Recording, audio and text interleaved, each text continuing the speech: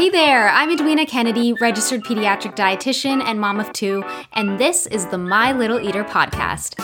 Each week, I'll be dishing out all the best info on feeding and nutrition for your baby and toddler, answering all of your what do I do when scenarios, and helping you gain complete confidence in not only feeding your child, but in parenting as well. Every episode is filled with actionable and proven feeding strategies delivered by a mama and a feeding expert who's been there and done that. I hold your hand and I take you step by step through all stages of feeding while showing you how to implement what I teach you so that you can raise a happy and healthy little eater of your own. Let's do this.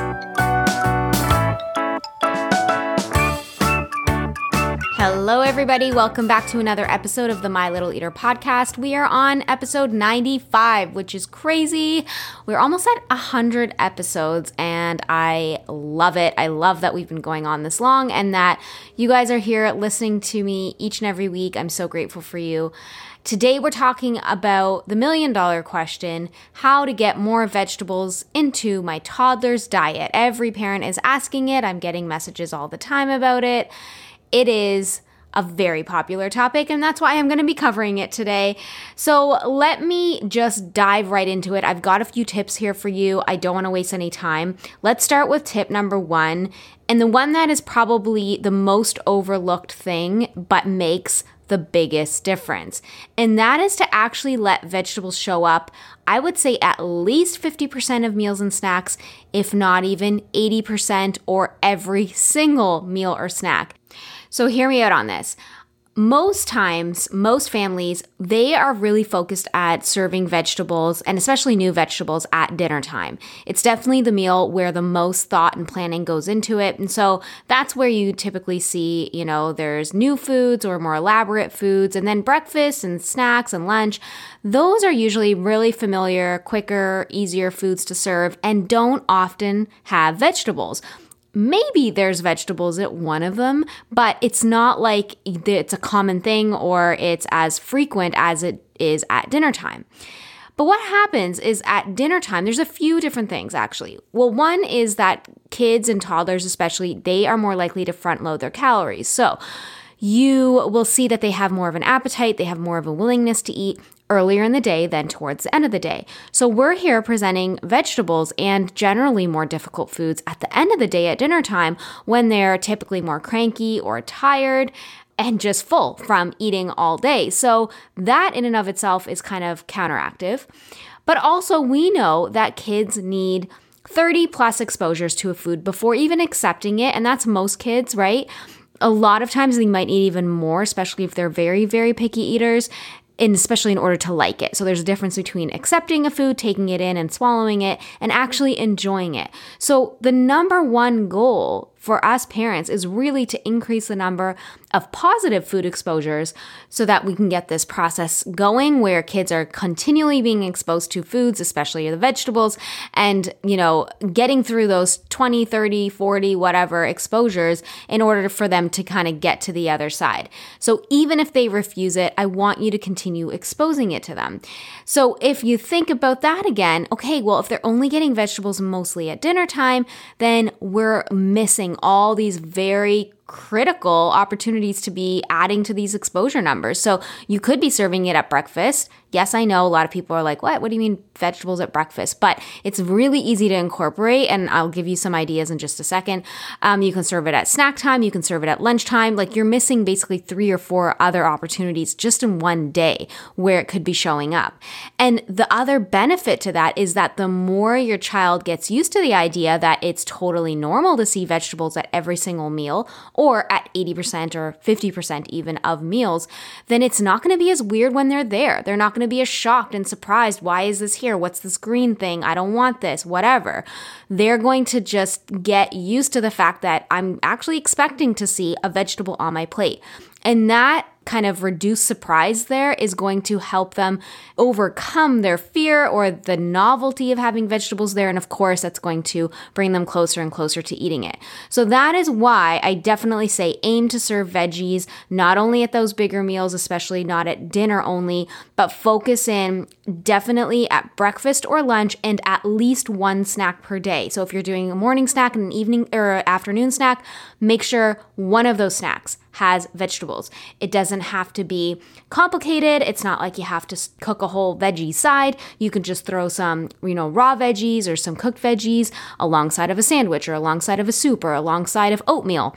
And just going back to that comment I said about giving you some ideas for veggies even at breakfast time, you can totally serve, let's say, quarter tomatoes next to your child's oatmeal. It doesn't have to make total sense. The point is just to have something there and for them to get used to it. Because really, at the end of the day, it's only weird if you're not used to it. So go ahead, throw in quarter tomatoes, throw in some sliced radishes, like shredded carrots. It doesn't really matter. Actually, zucchini and carrots are really easy to, or I would say more common to throw into oatmeal, for example, because you can actually cook it into the oatmeal during the cooking process, and then it kind of softens and it is quote unquote disguised a little bit more. But the idea actually, and this is a great time to bring this up, is that you don't necessarily want to hide it. You can hide veggies in there if that gives you some peace of mind, but that is not giving your child the benefit of exposure. So you do need to tell them that it's in there, or you need to add something in its whole form on the side or on top or whatever it is so that they see it and that they are getting the benefit of that exposure. If it's hidden, there's basically, no benefit done for the child besides getting in some nutrition, which is good, but it's not getting them to actually like vegetables. So that's my tip there. Some other veggies that you can serve at breakfast would be, let's say, some peppers or onions, or again, tomatoes or mushrooms in an omelet or with egg. That's definitely more common. But again, even if you have yogurt or you have pancakes or you have a muffin or you have, avocado or toast or whatever, add some veggies on the side. Don't worry about it making so much sense to you as long as it's there. Okay, so that is my first tip. Now, my next tip is about not treating vegetables differently than other foods. If you think about how you serve vegetables versus how you serve maybe just like a pasta or something to your child, more often than not, you are not serving that pasta or those crackers or whatever and saying, oh, wow, look at this. Look at how amazing this is. This looks so good. Like really playing up that food, most likely because your child already doesn't need that much help eating it. Now, that's not every child, but more likely than not, that is the case. Whereas vegetables, you really want to, try and get their attention and try and show them how amazing this vegetable is. But this overselling of vegetables, it's what I like to call it anyway, is definitely not a strategy that yields any results, especially not in the long term. Because if you think about it, kids are obviously very, very smart. Toddlers are extremely intuitive, but they're also very, very defiant. So they want control and they want things to be their idea. If you tell them, go left, they're going to go right. If you say up, they're going to say down. So if you say veggies are so amazing and you draw more attention to them over other food, they are immediately going to think, whether they verbalize it or not, they're going to think there is something up here. And then they're going to say no. They're going to defy you. That plus they're probably also thinking this must be gross if mom has to actually sell me on this food this much, right? So this like theatrical, dramatic, oh my God, vegetables are so good. Yummy, so good. Take a bite. That is not only considered pressure, but it's also just literally like pushing your child to say no. So what I want you to do is present it like any other food. In fact, anytime you serve any food, this rule really applies to anything. I want you just to serve it very factually. So take out any subjective attention from that food. You could, serve the food and just say, okay, here's your lunch. Or if you want to give a little description, or maybe they ask, what is this, whatever, you can just say, oh, this is, some pasta and we have some garlic bread and there's some broccoli. Done. There is no more commenting around, how, again, amazing this food is or which food to try and that kind of thing.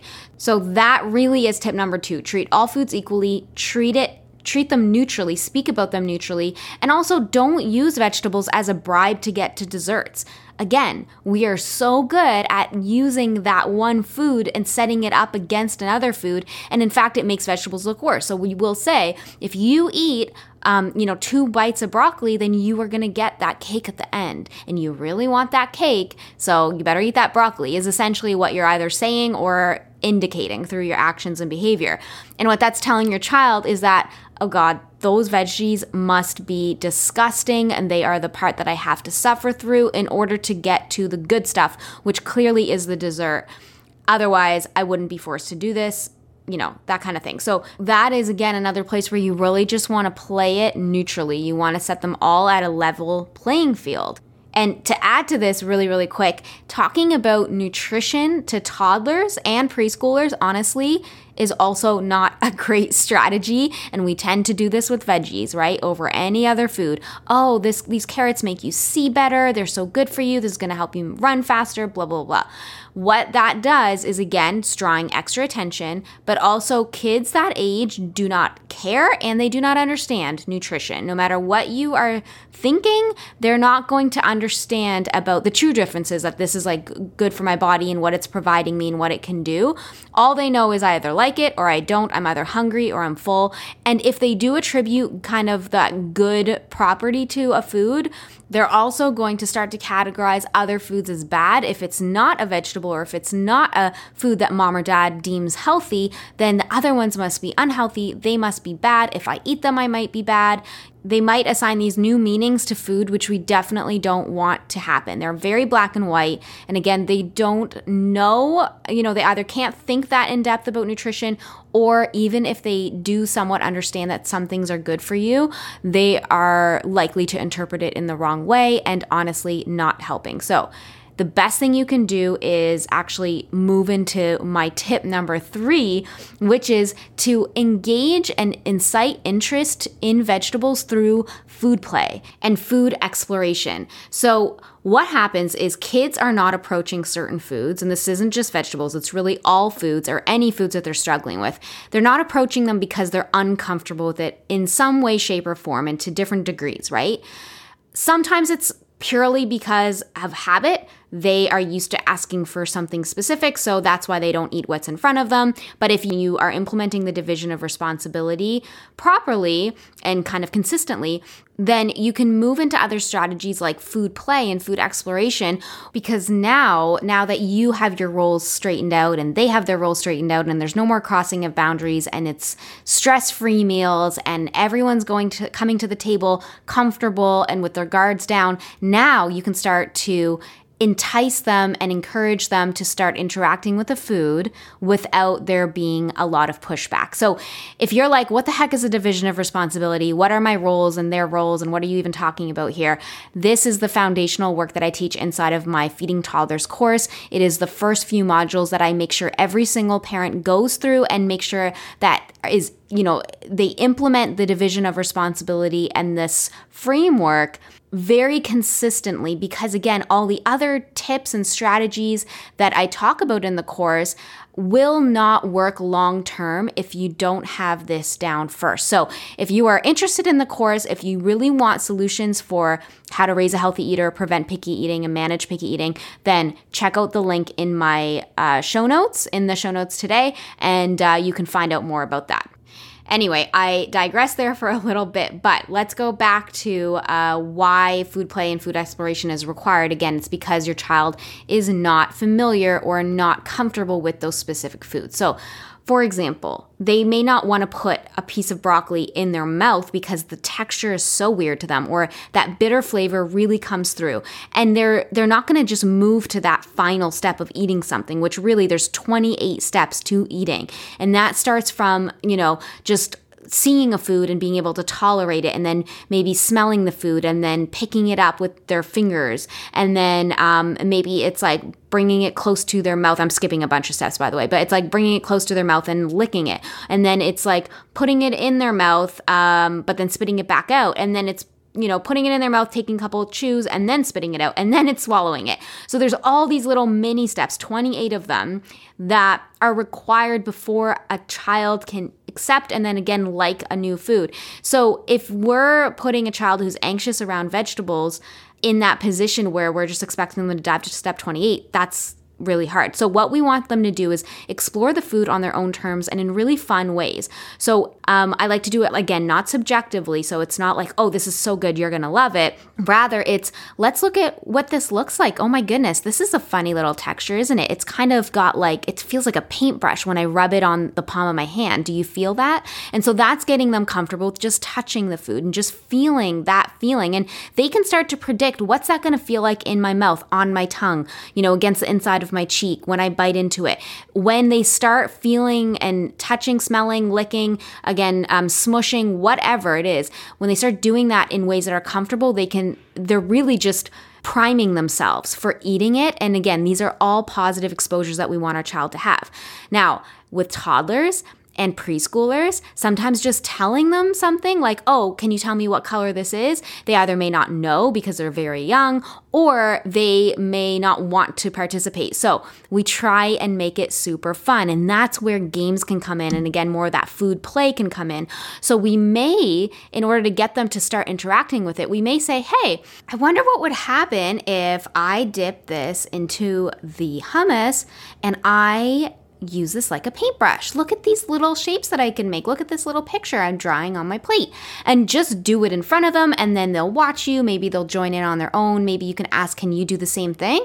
And get them interacting with it. Again, these are all positive, really fun experiences with the said food, for example, broccoli. Or maybe you say, oh my goodness, these kind of look like little trees, don't you think? And then just wait and then see, do they pick it up? Do they look at it? They might just say, yeah. They might want to grab it and see themselves. You might say, hey, which one is the biggest tree? And then they're now sorting through the broccoli in their florets and they're looking to see which one's the bigger tree. If you can get them there or they're more comfortable, maybe they've done this already a few times, you could say, how would a dinosaur eat this branch off of the broccoli? Would he take a big crunch like this, or would he do a tiny little nibble? And then you can imitate it, or you can just get them again talking about it. And just, if you let this happen, naturally they're going to be forgetting about, oh my God, I'm supposed to be defiant and I'm supposed to say no, and mom's trying to get me to eat this. No, now they're engaged in a game and now they're playing. And so that's the idea behind food play. And this is one of the best strategies that you can get your child to not only like veggies, but really to start exploring and eating other foods as well. All right, I'm going to leave you with 2 tiny bonus tips. They're not really tiny, but I'm going to try and squeeze them in really quick because I want to give you as many tips as possible. I know this is a huge pain point. So number 1 is make them taste good. Please try and make them taste good. So honestly, especially kids, but I mean even adults, who wants to eat bland, boiled, or just blanched broccoli or green beans or whatever it is, right? Just like we try and flavor up other foods, like it's okay if you have, especially a toddler or preschooler, you can add a little salt. You can put some butter, even for babies. Load on some butter that's going to give some flavor, some healthy fat, maybe some ghee. You could sprinkle cheese, melt some cheese on top, or you could maybe dip it in like a tzatziki, or you could have pesto with it. There's so many ways that you can jazz up the flavor. So that is my first little bonus mini tip is, just try and make it a little more appealing taste-wise. And then number 2 is to try like inconspicuously putting a platter of veggies and dip on either the dinner table or maybe the island or even the coffee table if they're just playing like in a playroom or living room. Put it out before dinner. It doesn't have to be fancy. It doesn't have to have like all this crazy variety. It doesn't have to be on a fancy platter, but just have it out there and don't make a huge fuss out of it. Kind of just put it out there. Don't say a word. Choose a time when they're going to be a little bit hungry. So I always like about 30 to 60 minutes before dinner when they're kind of wanting to eat. They're kind of wanting to munch on things, but dinner isn't ready yet. And like I said, put it out, don't say anything. Don't be like, ooh, look what I have for you, or ooh, look how good these veggies look. Again, back to tip number 1. But when you put it out, they may not notice it right away, or they may not even want to eat it right away. But before you know it, they are going to start taking some veggies off of that tray, I kid you not, and eating it. most times kids, even those who hate veggies, will slowly start to creep up on it. They're going to look at it, they're going to pick one up, they're going to take a bite, they're going to resume playing or doing whatever they were doing before, and then they're going to come back to it. And the next thing you know is they've eaten more veggies than they've ever eaten before. And I don't know fully why this is. I think it's because it is, again, catching them at an opportune time when they do want to snack on something. They may ask for something else, but you're not going to give them something else. You're going to say, well, if you're hungry, you can have some of these, right? And also, I think it's because, again, you're not really making a fuss out of it. They're just there. And so kids are going to interact with what's in their environment. So anyway, I have done this so many times with my kids. Like I totally milk this tip all the time and it worked so well, but also so many of my clients have done it. And the great thing also is that you don't have to worry so much about them not eating vegetables at dinner time because they've already filled up on a lot of veggies before dinner. Obviously, make sure you are minding choking hazards when you're putting out your veggie tray, depending on your toddler's age or preschooler's age and chewing abilities. You may want to just be selective with what types of veggies you put out, but that is my last tip. I hope that all of this helped you so much. I want you to work on it. I want you to be patient. Know that there is no quick fix, but there are solutions to picky eating, and you can help your child grow into a healthy little human being and that loves all types of foods. And you can get the help you need inside of my Feeding Toddlers course. Once again, you can find the link for that in the show notes. I am so excited to have you join. If you are ready to make some changes, I know you are not going to regret it. So let me know if you have any questions about that. I hope you have a wonderful week, and I will talk to you next week. Bye.